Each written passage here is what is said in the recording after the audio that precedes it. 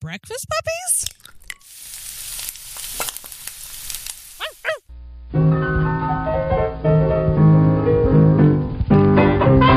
Welcome to Have Movies Will Game, the only podcast on the globe where we take you, our friendly listener, through the best and worst movies of yesterday and today, and then discuss ways that you can play them at your gaming table. In every episode, our intrepid hosts, Matthew, Dusty, and Nathaniel, will filibuster fondly over facts and feelings of your favorite films, and then get to the glorious gaming goodness, giving game masters great gimmicks on generating golden genius.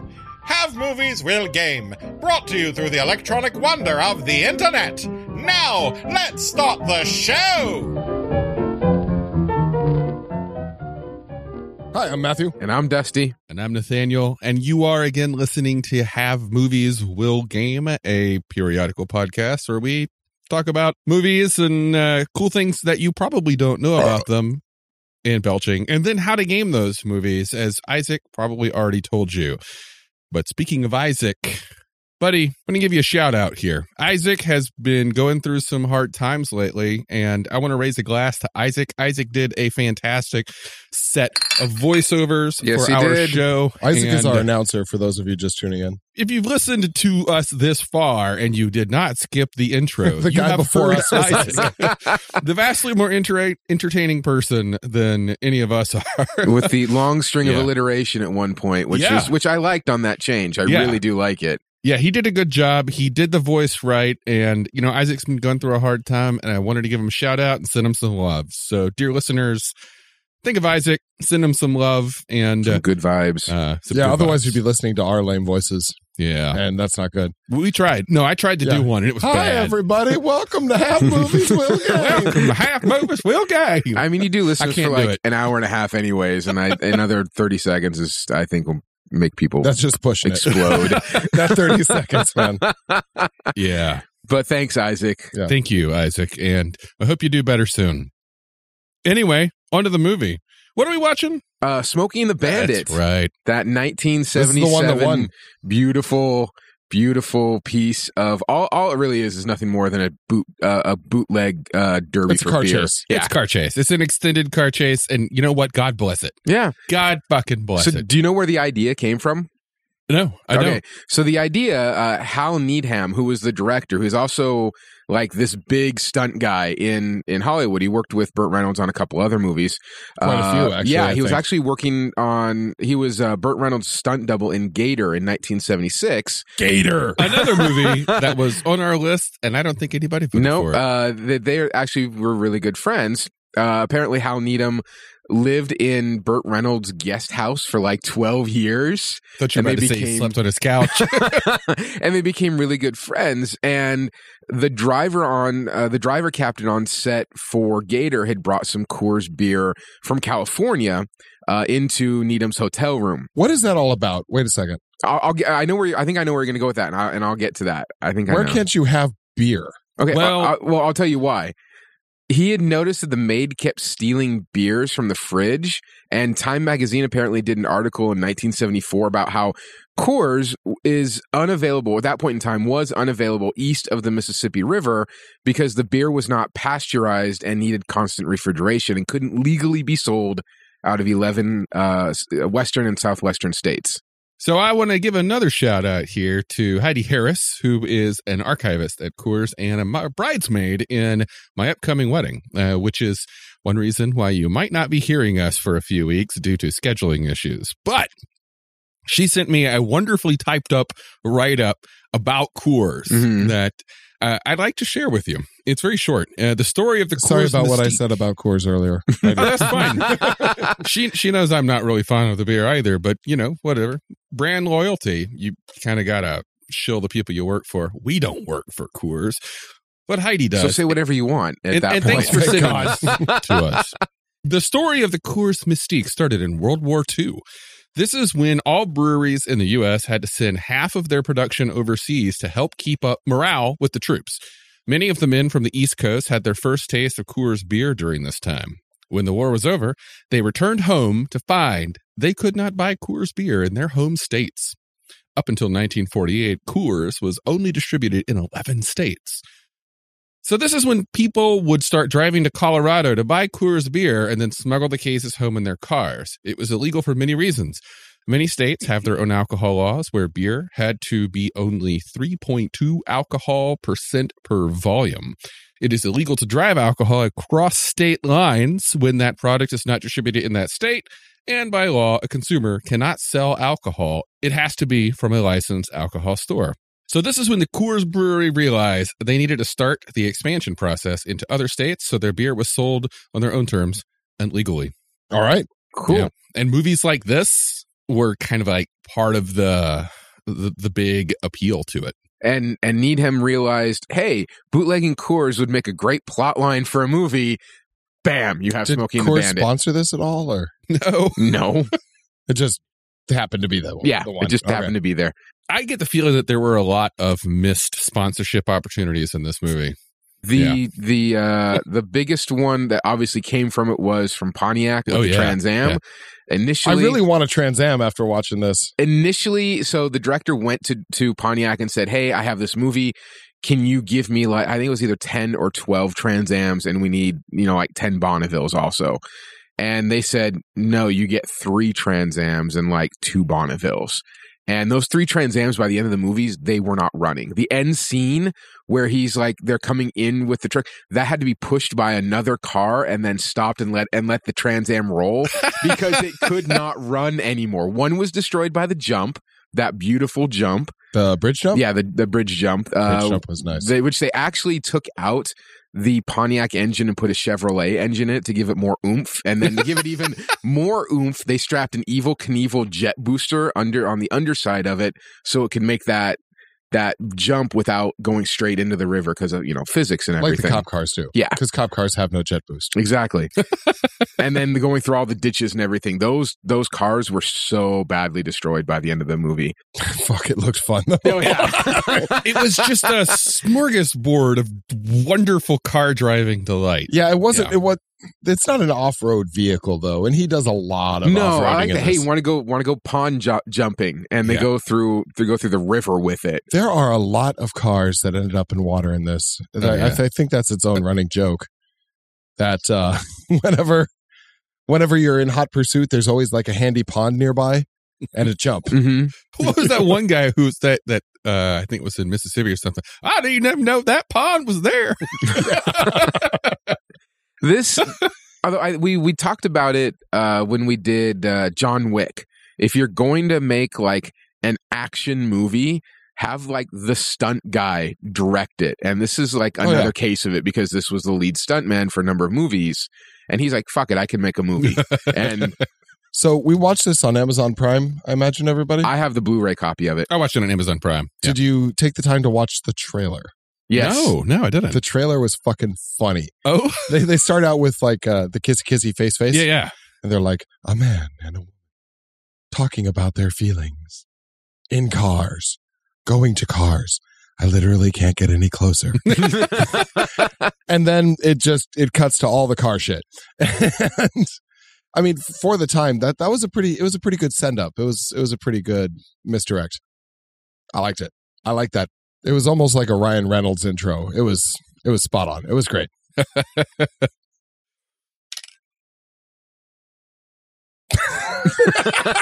then there was nothing.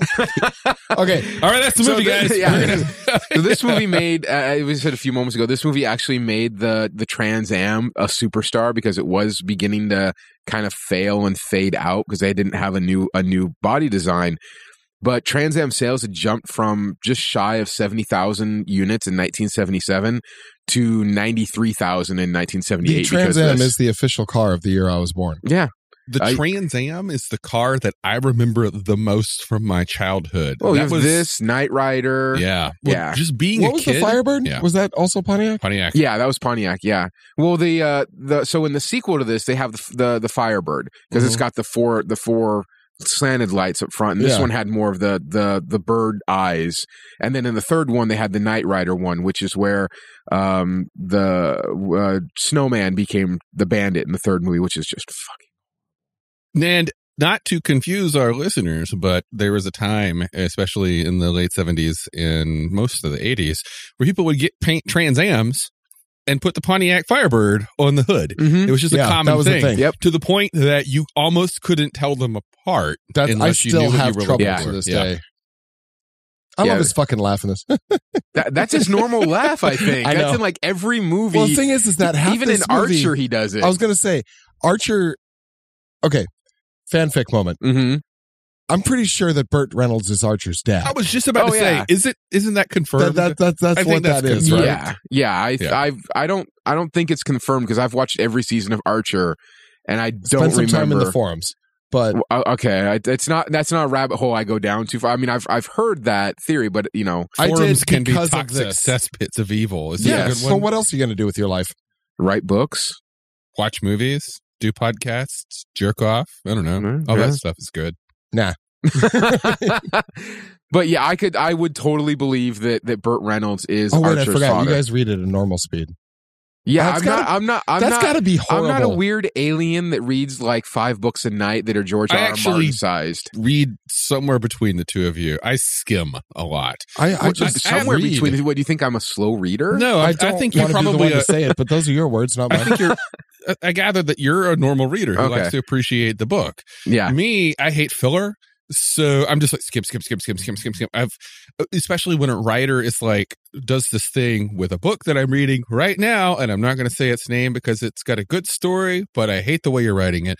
And it's that the writer, every time the character has like an internal monologue about another character, the writer spends like a paragraph reestablishing shit we already know. Never Oh, it's read just like, David Weber. Not ever. It's just Don't like, read David Weber. oh, she turned to her friend who she just went through this ordeal with. I'm like, I was fucking there.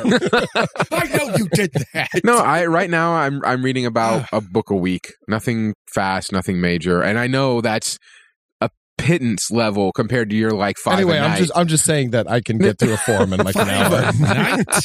No, not 5 a night, but I can read a 600-700 page book a night. Okay, this is what I want to do. Movie aside, let's set it aside for a second. We're already talking about books here. So, Matthew, I want to find some books that I haven't read Mhm. and get you to read them in a night. Okay. And then drink a bottle of Old Granddad and tell me the story. This is going to be like drunk history, but just drunk It's going to storytelling. be drunk speed reading. I mean, I Either that, That's a I whole new could, podcast but you I could do. don't- or we could do it the other way around. You drink a bottle of Old Granddad. how about read you drink the book. old bottle of Old Granddad? Read the book, and then the next day tell us what the book was about. It's hard because I got to tell you, after you drink a bottle of Old Granddad, your eyes don't work quite right. We could call it Granddad's Book Corner. I don't see this being a long running show. And then because of the liver hopefully Old failure. Granddad will sponsor that one. I'm pretty sure that would be the death of me. So Old let's do it. Granddad, if you're looking to sponsor a podcast, please let us know. God, yes, please.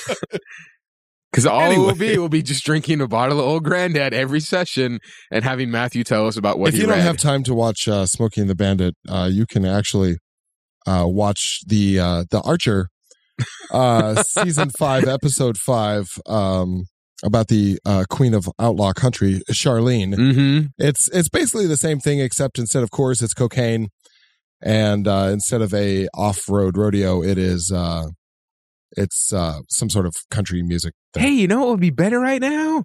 Cocaine. Oh, Pam. Pow. Pam is why you watch that show. Oh, I know. Yeah, Pam's pretty The good. shit that comes out of her mouth. I can't tell who I like Sploosh. more, Pam Yeah. or Cheryl. It's a little bit of column A, a little bit of Yeah. column B. And what? Babu? The ocelot? You could drown a toddler in my panties. So Burt Reynolds wants to jump her. And by jump her, what does he mean by that? Well, what do you think he means, Matthew? Sounds like rape to me. Well, okay. Like, I first want to of all, bear you no. down and jump you. No, I mean, I Like mean, he says it like 4 times. I think it was I basically. basically just jump want to your have bones? sex with you. yeah, Okay. essentially, it's just a crude way of saying, yeah, I'd fuck you. I'll jump I your mean, bones. Honestly, this movie is guilty of 70s-isms, which, you Well, know, it's again, 70s. Yeah. it's not as bad as, shall we say, Ice Pirates in certain regards. Yeah, that was bad. However, it is still pretty sexist at times, but I do think that Sally Field's character was not too diminished in the story. She was a good driver. Yeah. And she looked great in 70s pants. God bless 70s pants. Yeah. Also, her introduction wasn't like damsel in distress. It was kind of turned around. It was just her banter. Hey, Yeah, stop. Yeah, come get in. I'm running away from this because I just don't want to. The banter back and forth is really what raised this movie from something bad into something decent. Well, the banter was so most of the script didn't make it into the movie. Apparently, every single line is ad-libbed, particularly from Jackie Gleason. The bantering back and forth between Sally Field and Burt Reynolds, that became, because they were on set for so long, they ended up in a relationship for 5 years. So now that bantering is like true to form for them. Jackie Gleason devoured every scene he was in. Mm-hmm. Devoured the scenery. Yeah. He would just ate it up like he ate that Diablo sandwich. So why is that okay? But in Robin Hood, the sheriff isn't okay. I have to ask, because you have... I know you liked him there, Jackie Gleason, but you hated Alan Rickman in doing pretty much the same thing. So why was it? This is a tough one. I got to think about it. You're right. It's a good point. I felt that Rickman was trying too hard, and I felt that Gleason was just doing what Gleason does. I think they just got him drunk and they just said, talk. Well, the funny thing about your comment about drunk is that it was widely known that he had a personal assistant throughout the whole movie that was just on the other side of the camera. And in between takes, he would say, boy, get me a hamburger. And that hamburger was a bottle of bourbon. So he would drink like half a bottle in between takes. And everybody knew that hamburger meant bourbon. So they once pulled him aside, like, why? We all know that you're drinking. Why don't you say, give me another glass or give me a bottle of bourbon? He spent a lot of time behind the wheel if he was. And he was like, because I don't want anybody to know that I'm drinking. And it's like, you're drinking. I don't think that the main actors drove all that much, because I was watching it and so many of the scenes of them actually driving or moving really fast. And if you pause it and look, you're like, that's not Sally. That's a man. Yeah. And, well, like the scene when Sally Fields looks down and goes, are we going 110 miles an hour? And the camera stops on the speedometer real quick. If you pause it, it's on 110 kilometers an hour. So they're doing 55 miles an hour, 60 miles an hour. So that was funny. But most of the scenes where, they're up front, they did that 70s setup of putting a car on a flatbed truck and driving the flatbed truck around. Even Snowman's truck, his cab was on a flatbed truck and he was being driven around. Oh, well, they were also doing the classic movies driving where they just sit there in place and turn their hands back and forth. Did you guys notice his girdle? Burt Reynolds' girdle? No. Okay, so I thought I saw something. Red shirt, there was tight pants. Yeah. There was a line across his belly, and when they're down by the river, and in the one romance scene, which was tastefully done, just a kiss. I appreciate that. Yeah, fade to the Take your hat firelight. Off. Fade to the firelight. We don't need to see him fucking. Yeah, that's cool. Yeah. I wish we did that more often these days. Yeah, yeah, you can totally see the line of his girdle. I thought it was like a wallet. I thought it was one of those like 70s No, because it's on like both sides of the belly. I didn't see the other side. I only saw it on one. So yeah. Now, to be fair, those clothes are painted on. In order to fit in it, I mean, you have to, if you've had a burger last week, that's going to show against what they put the poor bastard in. Did you catch how much those burgers cost him? Oh my God. 2 burgers for $1.50 and an iced tea. And an iced tea for $1.50 at, what did they call it? The choke and puke. Choke and puke, yeah. Awesome. Did you also see diesel was like 57 cents a gallon? Like Snowman filled his entire truck for $70. Yeah, $70. 200 gallons for $70. That doesn't happen today. No, but being fair, now it's like 70 gallons for $200. 75 cents an hour. Yeah. So the $80,000 wager that Little and Big, Enos. Yeah, Enos. Yeah. Okay, that would have been $345,000 today. Pat McCormick. Yeah, Pat McCormick played Big Enos and Paul Williams, Little Enos. Oddly enough, Little Enos is only 13 years younger than Pat McCormick when they did this movie, so he wasn't really his kid. I mean, you could be precocious. It is the South. Oh, yeah. That's true. 13 years, that's enough.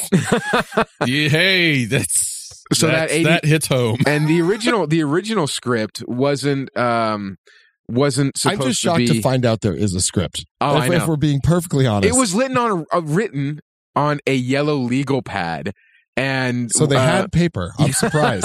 And paper bound. The 70s weren't that long ago, Matthew. No, I'm not saying that. I just thought this was cocktail napkins or something. And when Needham went to Burt Reynolds was like, "This is the worst script I have ever read. I'll fucking do it. This is beautiful." And he wanted to do it just as a joke. Now, the initial budget for the movie, Universal said, "We'll give you $5.1 million to do this." That seems about right. And the day that they started filming, the Hatchet Man came in and immediately cut $1.5 million off that. Seriously, they didn't build any sets. No. They just wrecked a lot of things. Not even like mailboxes. I mean, the back of a truck. Yeah. And Burt Reynolds took $1 million. That was his. So right off the bat, he took $1 million. Yeah, I could make that movie for this today. Yeah. So I could live off of that today. Yeah, we all could. So the budget for the movie ended up being $4.3 million total, which today would have been $18 million. So that's an independent film. Okay, I today. can make it for half of that, minus Burt Reynolds. The opening weekend was $1.7 million. Matthew, you're just not going to have Burt Reynolds. Which, sorry, is $7.3 million today. Gross USA for the movie run was $126 million, or made money. $504 million in today's money. Cumulative worldwide $500 million. Cumulative. Wait a minute. Cumulative worldwide gross in 1977 to 78 made $300 million, which would have been $1.2 billion today. So Pontiac gave them all the cars they wanted for the second one, right? Yeah. Needham apparently drove up a fleet. They asked for like 25 of Bonnevilles, 25 Le Mans, 25 Trans Ams, and they gave them all. They said, yeah, here you go. Not a problem. And if you wreck them, fuck it. Don't even worry about it. Yeah. So how about CB radio companies? Yeah? Seriously. Did any of them profit off of this? This is the first time I watched this. No, because they didn't give any names on it. Oh. This is the first time I watched this, but I have to say CBs were a huge part of my hillbilly growing up. And I think that was because of this movie. Because we use them like this, too. Yeah. This is pre-cell phone. So we used them a lot on our Jeep runs. You go in the Land Cruiser and everything. Yeah, we would actually like various cars having CBs in high school, and we would surround a car that was annoying us or cut one of us off and then all slow down. Like 4 of us would box this person in on the freeway and slow down to like 35 until they absolutely freaked out. Did that a few times. This movie, to me, when I was watching it, I kept thinking, this is a pre-internet movie. Yeah. It has the same flow, the same style of when 1995 or so happened and Hollywood learned what the internet was. Lawnmower Man. And decided to put in those levels of direct communication between the characters that had never happened before. This movie was that. This was like, hey, new communication technology. We're going to have everyone talk to everyone all the time and make it a plot device. This was an internet movie, but it wasn't the internet. Yeah.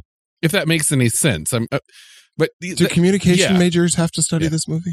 I just don't know. They should. It was essentially, if you would take out the cars and you put them in an internet chat room, it was essentially the same damn thing. Like they were just calling upon these anonymous people who they'd never met before, who only knew them from their CB tags. They're just, or call signs. Yeah. They're just, hey, buddy, you're in my neighborhood. I'm going to help you out. Yeah. It was awesome. So, or you put it to even what Ready Player One could have basically been this, or this could have been later on. So, do any of you have a CB in your car? Because I do. I don't. I need to put the one in the. Oh well, that's fair. The one that was in the gold cruiser, I haven't put in the black cruiser yet, so I do need to put one in. But in my white Land Cruiser, I have a CB. Because in today's day and age, folks, you'll be very disappointed if you put a CB in after watching this movie. Yes. It's not like that anymore. Well, also, I know that many of the slangs have changed their meanings over time. Do not choke and puke. Do not say good buddy over a trucker CB. Just don't. It means something else now. You can look it up later. Did you know that this movie was nominated for an Oscar? What? Yep. 1978, For Best what? Film Editing. No. Yes. No. Yes. For the 70s? What was it against? God. Yeah. I don't know. I didn't look it up. I couldn't stop laughing for Did it like win? 3 minutes. No, it was Well, I nominated. figured if it won, you probably would have said it won an Oscar. Yeah. I mean, it's not a bad movie. No, and I really I think, Burt Reynolds and Sally Fields, the interplay between the two of them made the movie. No, they were dating, too. You had your ridiculous cop, which is fairly standard for the time. But it was the wit passing back and forth between the two of them is what raised this movie above, Death Race 2000 or some other piece of human garbage. So one of the things, because they knew this was going to be put on later on, it was going to go on to like TV, on commercial TV. So everyone came back to redub their lines just to make sure that there was no, for the censors issues, except Jackie Gleason, because, he said some bitch a lot and, complained about his kid's mother a whole bunch. Like, I'm going to slap her in the mouth. punch your mother in the mouth. That line was just, I'm going to punch your mama in the mouth. Okay, I'm going to let you finish, but that line that surprised the fuck out of me, and it ended that scene. I was like, what a way to close a scene, Jackie. He didn't go back. He was like, fuck it, because I'm Jackie Gleason. I don't have to go back and do that. Right to the moon.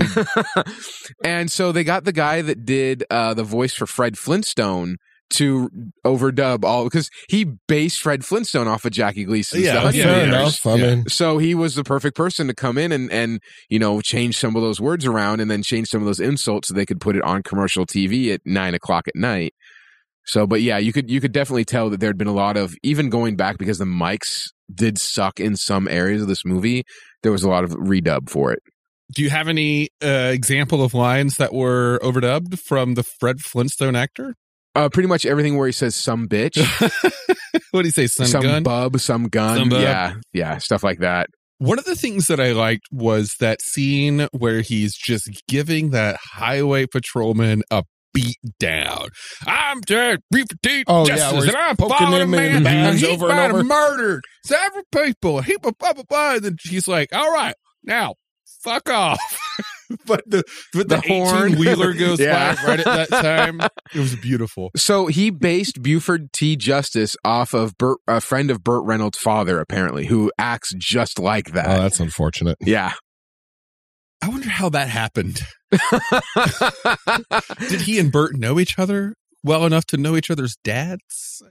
Well, there was apparently a little bit of grief between Burt Reynolds and Jackie Gleason. There was a lot more scene time between the two of them, next to each other, in front of each other. And Jackie Gleason apparently did not like any of those scenes. So he forced the director to cut those and then rewrite some of the scenes. What the fuck is up with that? I mean, how do people get off doing that? I think what it probably is that Jackie Gleason or an actress that was prominent for 2 decades, coming in the twilight of their experiences or their movie popularity, going up against someone that's a rising star. I mean, we talked about this with Clint Eastwood and John Wayne, where John Wayne was like, I'm not going to fucking do this movie. It really fucking pisses me off. Yeah, because you get paid millions of dollars to show up and play make-believe. And you get catered to, and you get to do fun things. And you get to be drunk on set. And you get to be drunk on set and call it hamburgers. And, I mean, just don't be a little bitch about it. I don't get to do that at my job. Yeah. I don't get to be a bitch about the people that I work with. Well, I actually do, but at the same time. Yeah, but I work. I get paid a decent amount of money, and I can't just be like, well, you know what? We had that meeting, but I'm just not going to have that meeting today because I don't like that guy. I can't do that. So I get what you're saying. Yeah, it's obnoxious, and it spells the death of an actor, I think. Like that's just being the a prima donna. Yeah. When they decide that they are too big or too important to fucking do what they are paid to do, then fuck them. No one wants to work with them anymore. Yeah. I certainly wouldn't. Nicely done on that. Oh, thank you. That was a good give one. that a solid 8. That Coors, man. Whew. The 1936 stubby bottle. When they go, At the very beginning, on the forklift, when they're ripping off all the Coors, and he goes crashing off the forklift, and into the boxes bottle, are empty. The boxes are all empty. Fuck. You know, not Like I only were said- they bootlegging, they were thieves. Yeah, they're Yeah. breaking and entering. Everything. Yeah, breaking and entering, kidnapping, transporting across state lines. Well, the kidnapping was That was not a thing. not really, that didn't really happen because she sort of stopped him and got in his car on Yeah. her own. However, the breaking That's more and of a entering, hijacking, if Yeah. you Yeah, put yeah, on her. Yeah. She hijacked him. She Yeah. hijacked him and then tried to steal his car. And it shows what you can Yeah. do in a tight pair of 70s pants. This is You true. can hijack, and then they'll end up loving you and being in a 5-year relationship and putting you in the next movie. Oh Yeah. my God. Every movie that for that like Those 5 pants. years, if it was a Burt Reynolds movie, Sally Field was pretty much in it. Kind of like Clint Eastwood in the Dirty Harry movies. His wife, the woman who later played his wife, the blonde, she was in a whole bunch of movies with him. I don't remember her name. I'm going to be using 10-100. That's to piss. What, not 10-200? Well, no, I try not to shit in another person's house. I think it's just rude. Are you saying we need to take a 10-100 break? No. Okay. I'm saying that is going in Matthew's personal lexicon. I like it. I'm good with it. What else you got? There isn't much to talk about. There's it was really a silly not. movie. Yeah, it was fun. It was straight to the point. The original screenplay, Bandit's last name is LaRue. It's never really mentioned. Carrie's name is Kate. Cletus's handle was basically just Bandit 2, which I like Snowman more. At the very beginning, he does be like, Bandit 2. And then he's never called that again for the rest of the movie. Yep. Yeah, there's not a lot. I mean, this is just a fun movie. There's not a lot to mind to it. There's no plot devices. it's There's not no deep. underwhelming themes. There's nothing. I mean, it's a car chase. I rewatching it. I did like the romantic interlude, kind of the breakaway, the moment. Hey, we have a moment to relax. We're in the forest, and then getting and then getting back on track. And I did like how you mentioned it. I did like that it was just that fade to black segue on it. Fuck it, I don't know. It's a great movie. It's fun. It's It is fun. an It extended is. car chase. It has characters that just chew the scenery. It's got what the musician is the second character. Mhm. I mean, Jerry Reed did the music. I think Great. we should link to the song. Oh yeah. Definitely. Yeah, I can't get it out of my head. He's bowed down. Loaded up and trucking. Oh, so good. All right, you guys want to go ahead and talk about how to game this? Yeah, All right, let's I'm do good. Yeah, Yeah, okay. it. 10-4. buddy. Hi, everyone. This is your favorite host, Matthew. This week's episode is brought to you by Guardian Games, who we are proud to have as our sponsor. Guardian Games is Portland's largest gaming store. They have almost every game you can think of, be it role-playing, board game, card games, miniature games, even video games. They also have a ton of gaming-related material and some pretty neat swag. I mean, the D20 fuzzy dice that go in your mirror, that's good stuff. If you're 21, you can have a drink in the back at the Critical Sip. Booze makes gaming better. Always has, always will. There's free games back there. You'll love it. They also have a friendly and incredibly knowledgeable staff, and they are the hub of a diverse and friendly gaming community. If you're in Portland, you definitely want to go to Guardian Games.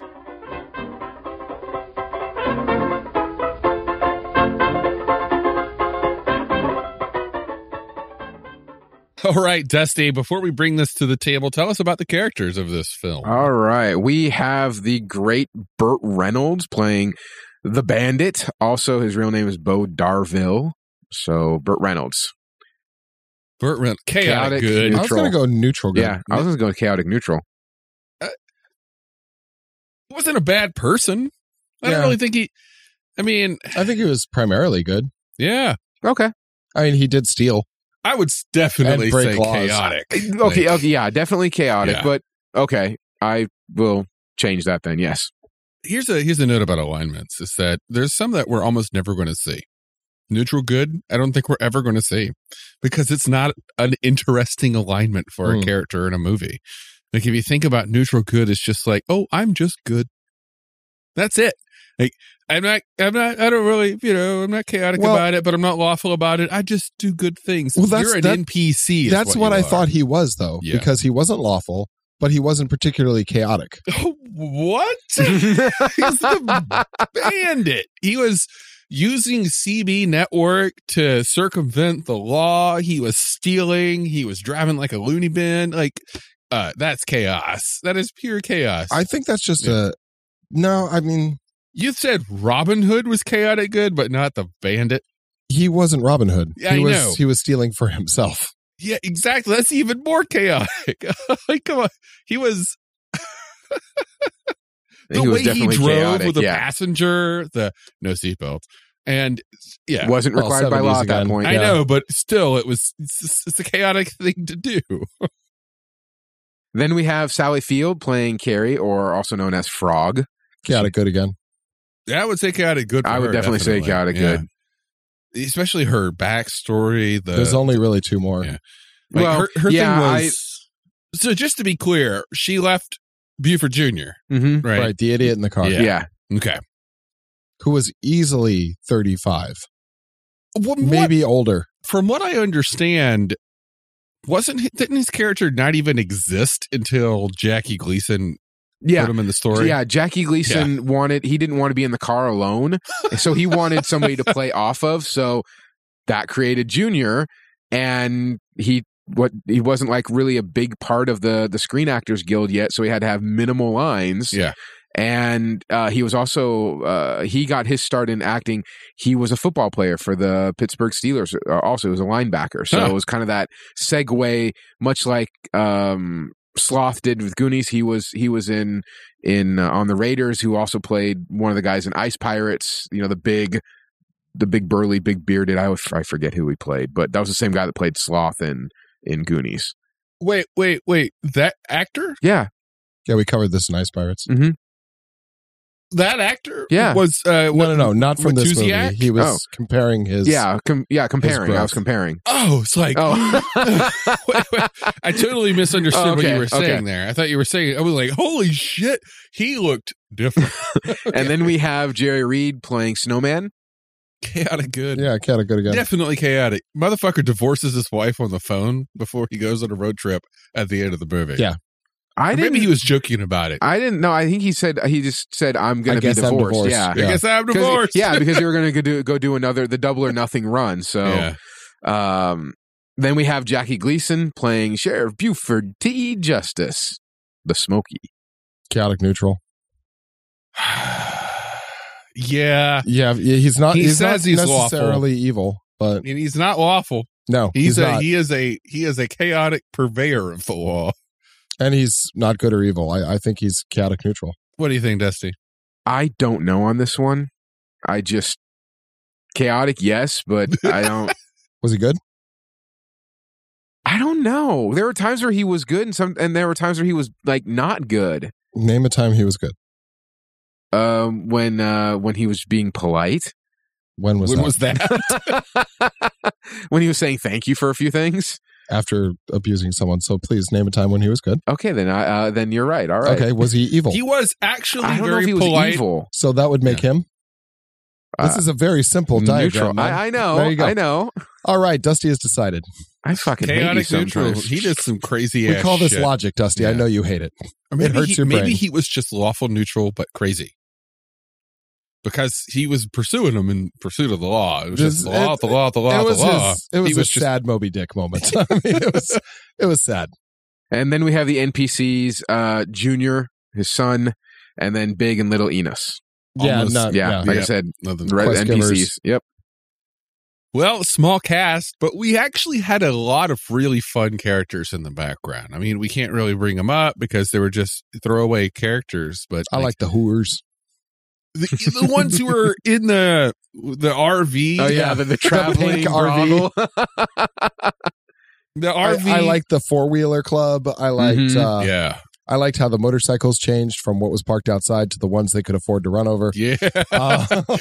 Okay, that was I loved that scene though. Where he When got his ass out and beat. he's beat up, but it's one long shot. Then it pans a little bit, but he comes out and he looks, but you don't see what he's looking at. Yeah. But you see this look in his eye, and suddenly you immediately know what he's going to do. Like, you don't even have to follow No. what he's looking at. You're just like, You can even leave the room and know what he's going to do. Yeah. Yeah. that look on You his hear the face. crunch. Yeah. That's the trouble with motorcycles, is that the saddest little Lacar or Hyundai hatchback will absolutely destroy an entire motorcycle gang on wheels. I actually, as a biker, felt more pity for that highway patrolman's motorcycle Oh, that was that went pathetic. into the water. I felt more sad about that motorcycle than I did the Crunch Twins, because those guys were dicks, Yeah. and that guy was just doing his job. I thought you were going to talk just about how the bike was bad. I was. Yeah, I know. I was Dude's half bike got expecting to ruined. see because I've seen some motorcycles where like pedals will pop out and you have to like pedal start it and then it gets going.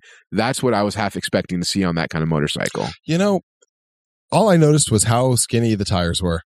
When There it was was that too. the straight head-on shot, and he's driving towards what turns out to be the pond no one knew was there. Yeah. God damn, dude! I've seen fatter tires on a beach cruiser bicycle. I mean, that looks dangerous as fuck. Are you talking about on the Pontiac? No, the on highway on patrol, highway patrol motorcycle. Yeah. That was a That was a tiny dirt motorcycle. bike motorcycle. Yeah. That was well, it wasn't a dirt bike, but it was a very small the width motorcycle. of the tires. Yeah. Fuck. Yeah, I remember seeing it thinking, that wouldn't cut it today. No. Oh, no. I loved all the cars that had the words like painted on the side. Yeah. Highway Patrol and Painted real well. They got a stencil. yeah. Well, Matthew, where does this movie take us next in our gaming story? Oh, this is really easy. You find something illegal to transport. You go get it. You bring it back. You dodge cops. It's so easy. If you're doing it today, it would be cocaine or MDMA. But if we follow the movie, it's Cocaine or no, it's MDMA. clam chowder. Oh, is that code? Is it? No, he's literally going to Boston to get some clam chowder. But it could be code. Honestly, you could do this. You would small party, 3 players. You pair in the blocker car and biker. It's all about communication. I mean, this is really easy. You pick a cargo, pick a place, go get it, overcome obstacles that the DM throws at you. I think there's a couple ways we could approach it then. We could approach it in the classic, this is an adventuring party game, or we could also take it with the idea of the sheriff being a player character, where you have 4 players at the table. And it's 3 against 1, but you have characters that are not symmetrical in that each of them has an ability to influence things in different ways, and one of them has like a lot of chase power. However, if you think about it, the sheriff was essentially ineffectual the whole time. All he did was cause conflict. So I guess, yeah, he's probably an NPC, but That's the way I do it. Otherwise, I've played mini games where that can be fun. I was just thinking there'd be a fight. It would be bad. I don't see how, and I'm going to learn here very quickly on this one, on how taking this movie can be put into game mechanics. I mean, if you've got 3 people that are two are in the blocker car and one's in the truck, what would you continuously roll for? Like I roll to go 5 miles without an incident, or how would that work? When you talk about if something can be gamed, you have to identify what it is that you want to experience at the gaming table. Now, if you are a player who comes to the table expecting to roll a die for every decision that you ever make, this is probably not going to inspire your games that much. You might have a regular game that's going on, and maybe you're a game master who has seen this movie and thinks, you know what, I want to do a car chase. Okay, you can do a car chase. You can make that one scene of one evening and then move on with your life. Mm-hmm. And that's a good amount of inspiration. You don't really need anything more than that. Most modern systems that have vehicles probably have rules for a chase. Essentially, this is protecting the caravan. I mean, you could play the theme of this in any kind of movie. Yeah, you could. Any kind of movie, any kind of game. The gold caravan is leaving the dwarves down to the lowlands, and you sign up as the protector of said caravan. This is a good second level feeling kind of. Okay. If you kind of put more into that aspect, then okay, I can get that then. The subject that I want to talk about a little bit further is the concept of conflict resolution. Most traditional role-playing games have what's called a task resolution system, where the conflict at hand is, I want to stab you. What do I roll to see if I hit? I want to pick the lock. What do I roll to see if I succeed at picking the lock? Whereas a lot of other games, especially those of indie or more story focus, have conflict resolution focus, where it's, I want to defeat you. I'm going to roll to see how that happens. I want to get a secret. I'm going to roll to see how I acquire that secret. Or I want to access that chest because I believe there's something good. I believe there's something cool in it. I'm going to roll the dice to see if there's something cool in there. Where, if I fail the roll, that means maybe I couldn't get into it, or maybe I do get into it, but there's nothing of value in that. However, if I succeed at the roll, it could mean I don't get into it, but I find out there is something valuable in it, and I've managed to take the chest with me, or it means I open it and I find something cool. So conflict resolution focus, there's a lot of different approaches to it, but essentially it gives you that ability to kind of focus less on the what exactly we're doing and more on the why we're doing it, and create a story result based on that. I guess maybe I'm caught in the old school system. I see this as a game of attrition, where your car starts out with a certain number of hit points, life points, mechanical points. Well, I'm going to turn this fast U-turn because he's coming up behind me. I'm going to have to go off-road because the truck's on this side. You look down at the miniatures. The truck is on this side. Mm-hmm. So I'm going off the embankment. That's going to take one off your shocks. Kind of like a Mech Warrior thing where you're dealing with heat sinks and things of that nature. I could see that. That'd be good, yeah. I could see that. But you're talking more about a situational... Because to me, when I see this in my head, this is a miniatures game done on an erasable board with Hot Wheels. So you're talking about the game Car Wars. I like that. I love Car Wars. Car Wars is good. Is that Kenzer again? No. I think it's Car Wars. I think it's Steve Jackson. Yeah, Steve Jackson's Car Wars. Yeah. And they even have a role-playing game attached to it called Auto Duel, I think. I could be wrong. Listeners, please correct us if I am. NPC at HaveMoviesWillGame.com. Did we ever look at those? Did we ever find out if we had a working email? We do. No, we do. I verified it. We have Is emails. there anything in it? No. God damn you people. No, you would have received it already. All right. Yeah. Anyway, I could see this being a very traditional style of game where you're rolling for every driving roll. You're rolling for every encounter. You're literally going through and rolling your D20 against your driving skill for every tight turn that you make. You've got rulers and tape measures set out, and you're like mapping out the course. I can see that being fun for some people. Otherwise, Matthew's raising his hand. I can see other people playing this and being like, I'm more interested in the story and the characters and what they're doing, and I simply just want to single roll the entire car chase kind of stuff. It's kind of the opposite. So we got some recommendations for systems that I posted online, as you usually do. And this time I want to give some call outs to people that gave me some really cool recommendations of things that we could use. What was that? Was that a yawn burp? Wow. That was like an inhaling burp. Is there a fart in there? That sounded like something that would come from Big Trouble in Little China. One of those, it's like a low pan. Coors Golden Banquet beer. How was that banquet? Was it tasty? Yeah, it was a $4 banquet. It reminds me of those old Snickers commercials for Feast. When we feast, that had like a Viking and a cleric and I think Robin Hood, and it was just fucking weird. Julius Caesar and a Hawaiian. Those are the weirdest commercials. Longtime listener Jerome has immediately recommended Fate, saying, I mean, besides Fate, because I irrationally love Fate for everything, I would bet that Apocalypse World would work pretty well, and there's even a playbook for drivers. And Jerome, I got you covered there, but we'll talk more on that in just a bit. Echoing Jerome's recommendation was a new Twitter contact, the OCC Stevie, who says, Fate, the only way to manipulate 1,000 miles of highway into comedic scenario opposition or opportunities. I don't know what oppose means. A number of other games were recommended, anything from Car Wars, which multiple people recommended, to GURPS Auto Duel, to Spycraft, and more.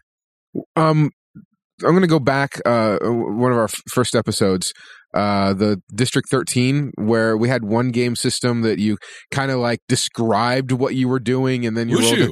Yes, I think that would probably do well, maybe with the cars. Like, I'm going to describe what my car is going to do and roll the dice. Wushu would be amazing. Someone else, I think, might have recommended it, but I lost track. I actually got so many recommendations that I'm sorry if I didn't remember who recommended Wushu. So that's 2. Okay. Dusty backs you up, whoever you are. Woohoo! And someone actually recommended Dread. I don't. Oh, Dread Jesus. was the Jenga tower game. Yeah. Oh. I just don't see it. I think they might have been joking. I don't know. All they simply responded was Dread. So whoever you are, I think you're fucking with me. But finally, thanks to Varchild, Just Jacob, Tony Tucker, No Sleeves McGee, and Skin Slip for all suggesting and introducing me to what I believe is the real winner. So it's not Car Wars, I take it. It is an apocalypse world-based game called The Spirit of 77. Oh, that looks right. That cover is goddamn gorgeous. And there's a Barracuda on the front, There's too. a fucking the 1973 Barracuda. Its disclaimer is to be played at maximum volume. I want to get a copy of this just for the artwork. Oh, wow. The fuck? It's just, there's a giant robot attacking a 1970s city being beat up by a kung fu master. What's the name of this again? This is called The Spirit of 77. I'm going to read the little bit of intro here. All right. The best parts of a bad decade. Evel Knievel and Pam Grier, Alice Cooper and Bruce Lee, the Dukes of Hazzard, and the $6 Million Man. Shaft. Spirit of 77 is a combination of muscle cars and Mack trucks, CB radios and kung fu fighters, cross-country road racers, and big scores in the big city with a killer soundtrack. Can you dig it? Oh, God. It can do a variety of games. However, I am quite certain that Spirit of 77 is what I would run if I was going to run Smokey and the Bandit. What's the play like? Let me talk a little bit about the game mechanics of Apocalypse World games. I've mentioned them before. I'll do a quick review here. I'm sorry, you did already say this is Apocalypse World. You have a character with 5 stats. Each stat ranges anywhere from, it averages 0, -1, +1, sometimes +1 or -2, occasionally +3 or -3, and most heinously, very rarely, you might have something with a +4. What that translates to is throughout play, whenever you want to overcome a conflict, you're going to pick up 2 6-sided dice. You're going to roll them and you're going to add them together and you're going to add your number. For example, in Apocalypse World, you have a stat called Hot. Let's say you have a hot of +2. You're an attractive person who's good at getting what they want from people.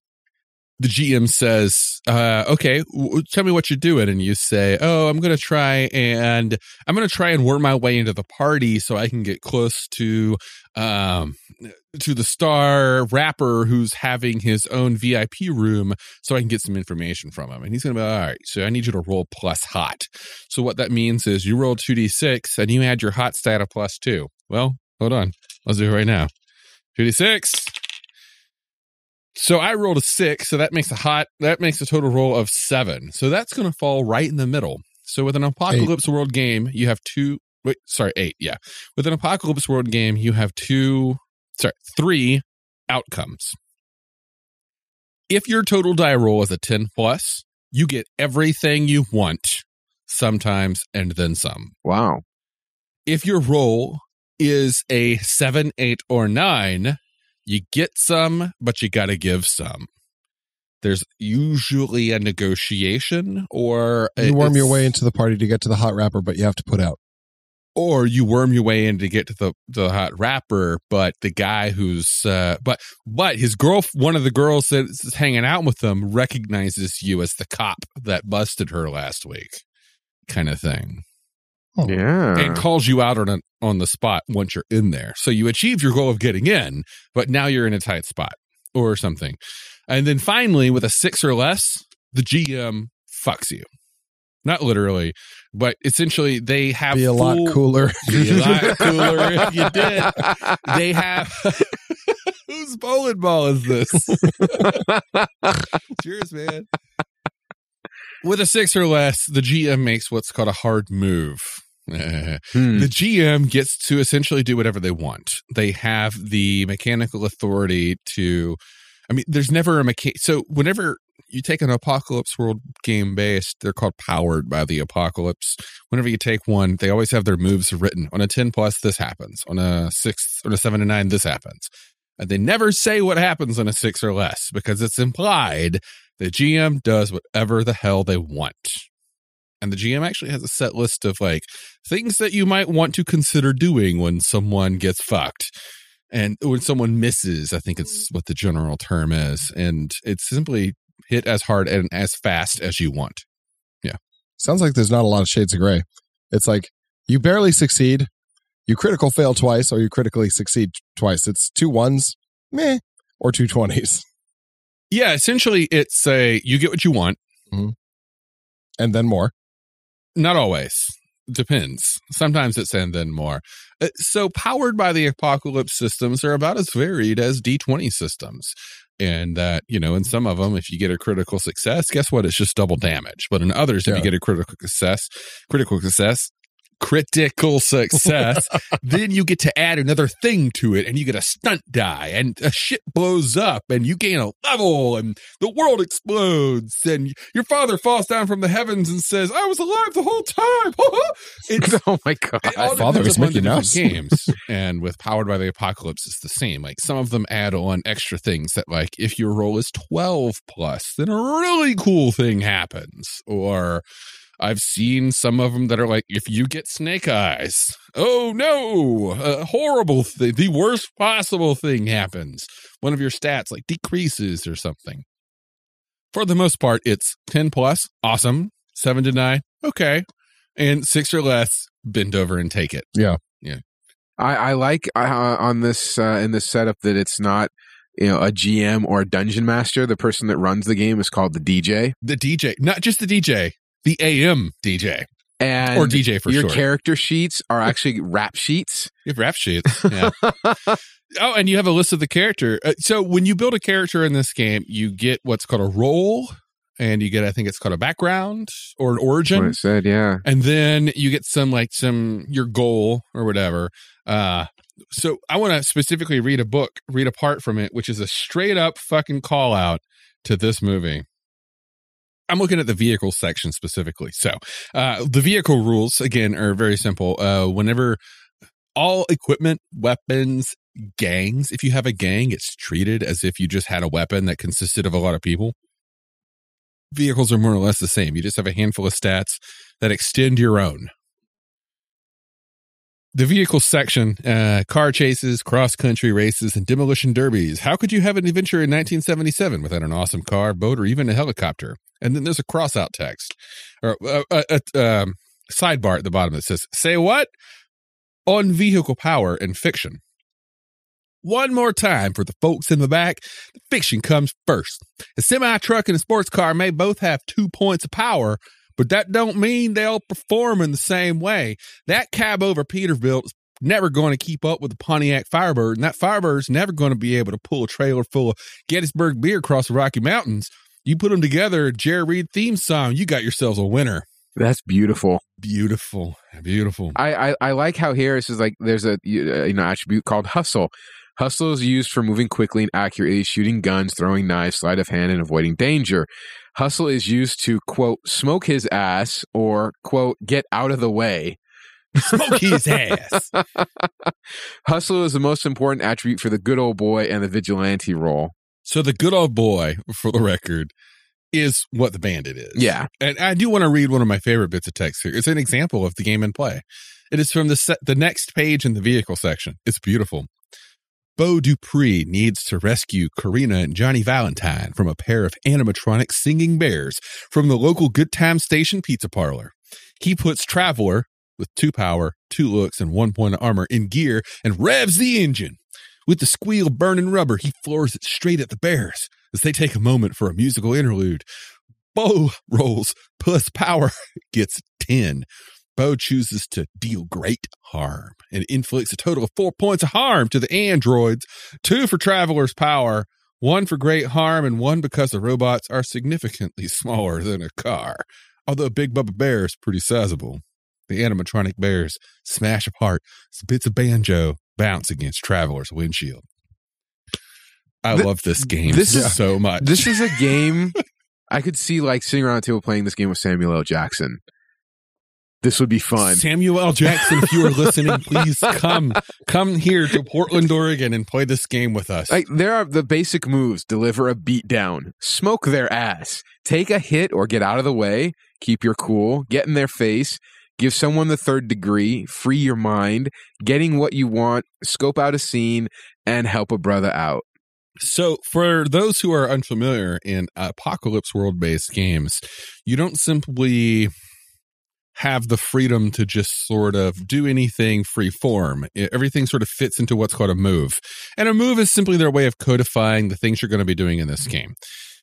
Like in D20, you might have a bunch of skills. I'm going to make a spot check. I'm going to make a climb check or whatever. In this, or I'm going to roll to attack someone. And the first one was what, Dusty? Deliver a beatdown. Deliver a beatdown is when you want to attack someone. But it's not like, oh, I want to hit him with my stick. It's, I want to beat this mother to the ground and see what happens. And it's, you roll, and that's the entire roll. Like, it's not a turn-by-turn, blow-by-blow thing. You're more interested in what happens next than you are by choreographing each punch, kick, and knee to the nuts. Like the scene with Snowman at, what's that word? The choke and puke. The choke and puke. At the choke and puke. Like, okay, the way I'm seeing it is he stepped into that choke and puke and he decided to survey the situation, which is called what?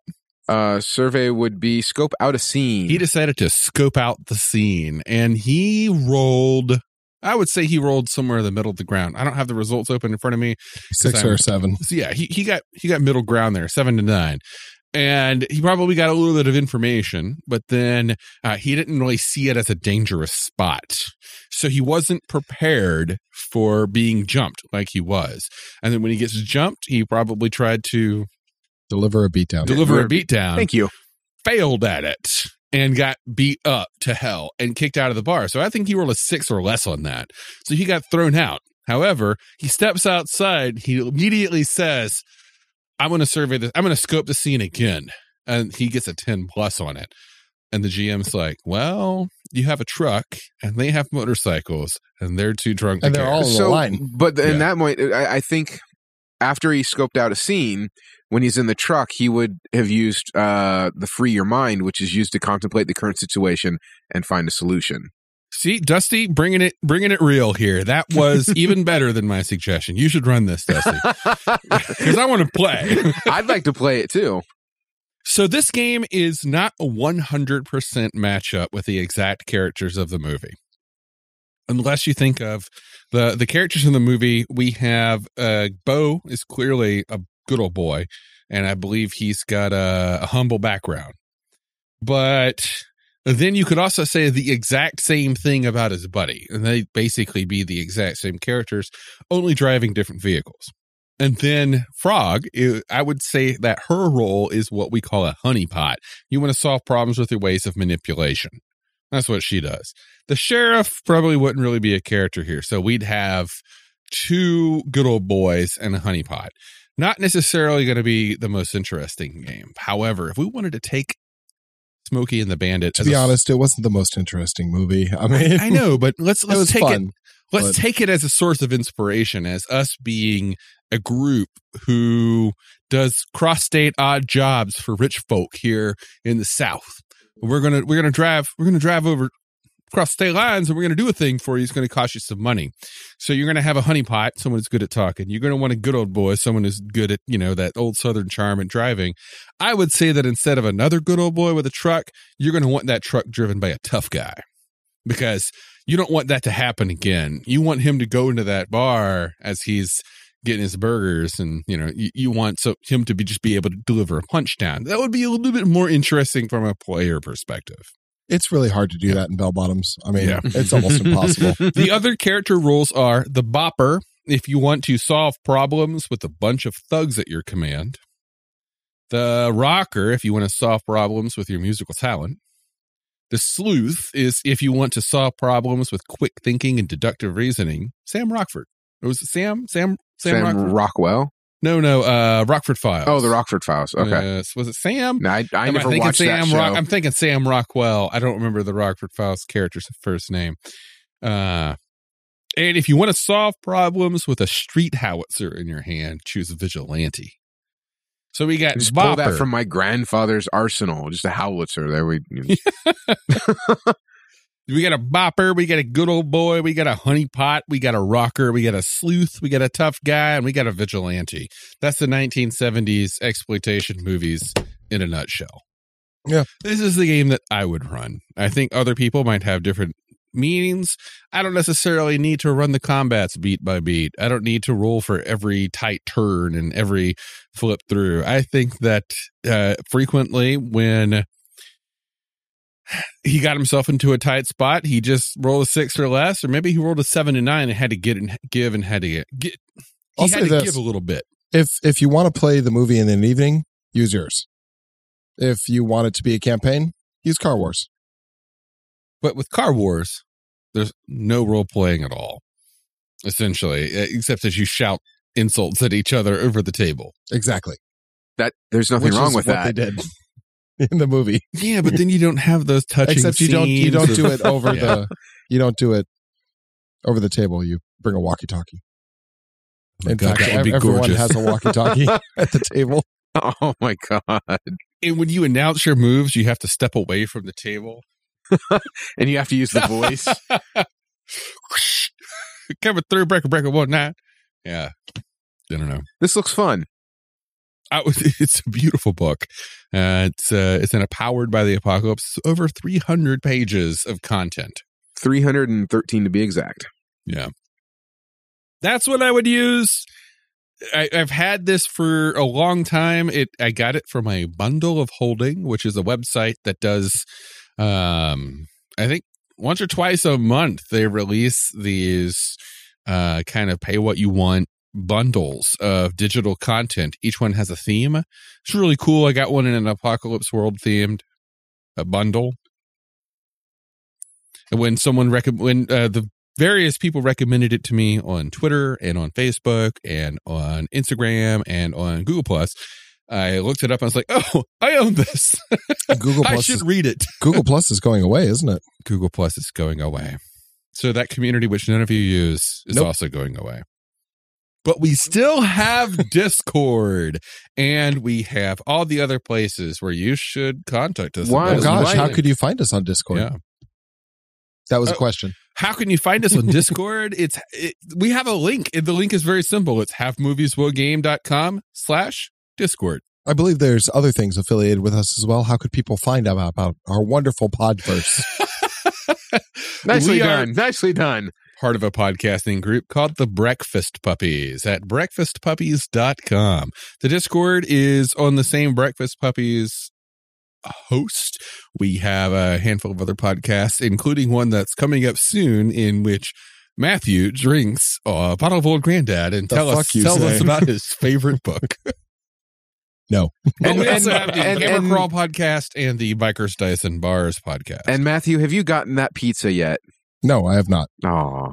No one cares enough to drop me $5 for a Little Caesars pizza. We have a tip jar link in each of our episodes. So if you want to throw us a few bucks so Matthew can get a pizza, it's $5. We just want to get like a hot and ready from Little Caesars. It's not going to be the best pizza. I will love that pizza like I will never love a child. And we will take pictures of Matthew loving that pizza. Don't you want to see those? 18 and over only. Like love in the pizza. Oh, yeah. So anyway, that's the game that was a little I frightening. wanted to bring and talk about. You You wanted should to be talk about comfortable Car with Wars. sexuality, Dusty. I am You very shouldn't be comfortable frightened with by it. sexuality. Are you though? Yes, Because I that am. scared you. Why did it scare you? Just Let's unpack this, Dusty. no, that's quite all right. That's all I got, guys. All right. Well, thanks for tuning in. We do have a lot of stuff coming up. Has the voting closed for our next? Voting has closed for our next episode. What do we got? When did it close? Because I actually voted It closed at 6 p.m. today. Oh, okay. All right. I have our polls for movies set to auto close as soon as we start recording. Good. Okay. At 0% of the vote is the greatest swords and sorcery epic of all time. No, it didn't win. I really don't Death think. I think Stalker. with 0%, that's nowhere near the greatest. Well, our The fans greatest have was no mine. taste. Yeah, I will have to agree with you because I'm going to love this. I'll wait. Shut the fuck up. At 11% of the vote is this fucking travesty. Why did you vote, people, for Beastmaster? That movie is fucking terrible. I'm It sorry. has its moments. You know, it's It terrible. has Rip Torn in it. Come on. It has a It moment. has Kodo and Podo in it. 2 ferrets. It has ferrets. Those are good. And it's got these like weird vampire thingies that have wings that hug How many people ferrets have been and named Kodo and make Podo, them I wonder. like turn into goo. And Dusty, you have just named the only 3 interesting things about that whole fucking movie. Well, no, However- there's the animal site. There's the black tiger that they spray painted. Ugh. At 26% of the vote is the one that I was actually rooting for, which is the Scorpion King. This is a good movie. Yeah, It's a it fun is. movie. It I is would a have good loved movie. to talk Yeah. about Put the rock on the map. Yeah. And finally, Yes. 63% of the vote is Conan the Barbarian. as it should be. It's a good movie. It really Yeah. should. That was the winner to begin with. Mm-hmm. We all knew it going into it. Now, are we going to, when we watch this, because I have the extended version. Is that the one you guys are going I'm to watch? watching a theatrical. Okay. I'm watching whatever I can download on Amazon. Okay. Yeah. To crush all enemies, see them driven before you. The extended And to one hear the has he lamentation gives a of the speech women. at the end about him being Yeah, I've seen it. 21. Okay, you've seen it. All right. We're going to be recording in about 4 weeks because we've got some breaks coming up again because the holidays are kind of busy. I'm getting married. On the night that we're next supposed to be recording, I will be getting married. So I'm not really going to be dealing with that. Unless you guys want to, drive out to the coast and Not talk even slightly. I mean, I like the coast, but I'm not going to want to interrupt anything for us to record this. Yeah, so we don't really have a vote for the next time because we're going to be kind of scattering things out. We don't want to get anybody's hopes up too high. We're just going to kind of play it by ear for the rest of the holidays, and then we'll be back. So we will be sporadic. However, we have a year's worth of episodes of cut content and clips. Yeah, we're just going to give you some of the silly So shit. stay tuned for our didn't make it into prime time because it was probably too offensive reels coming up soon. Oh, so you'll be hearing a lot of me. Mostly, Yeah, probably. mostly it's Matthew.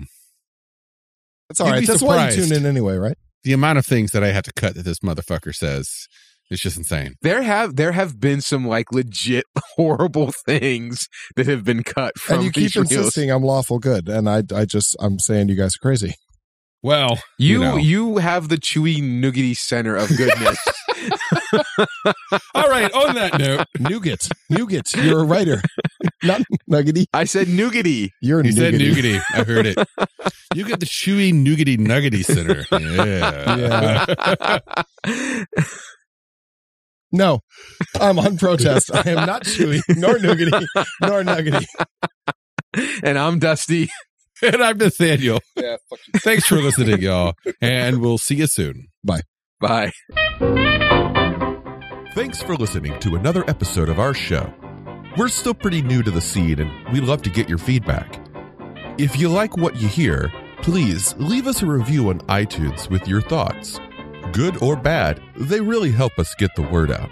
If you want to say hello, drop us a line on all of the usual social media sites. You can find the links right there in the show notes.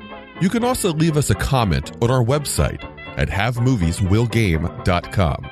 We look forward to hearing from you. Have Movies Will Game is a Breakfast Puppies podcast production, and our episodes are distributed under CC BY ND 4.0 license. Our opening theme is Rock and Gravel by Sid Valentine's Patent Leather Kids, with introductory narration provided by Isaac Scher. Thanks again for listening, and we'll see you next time.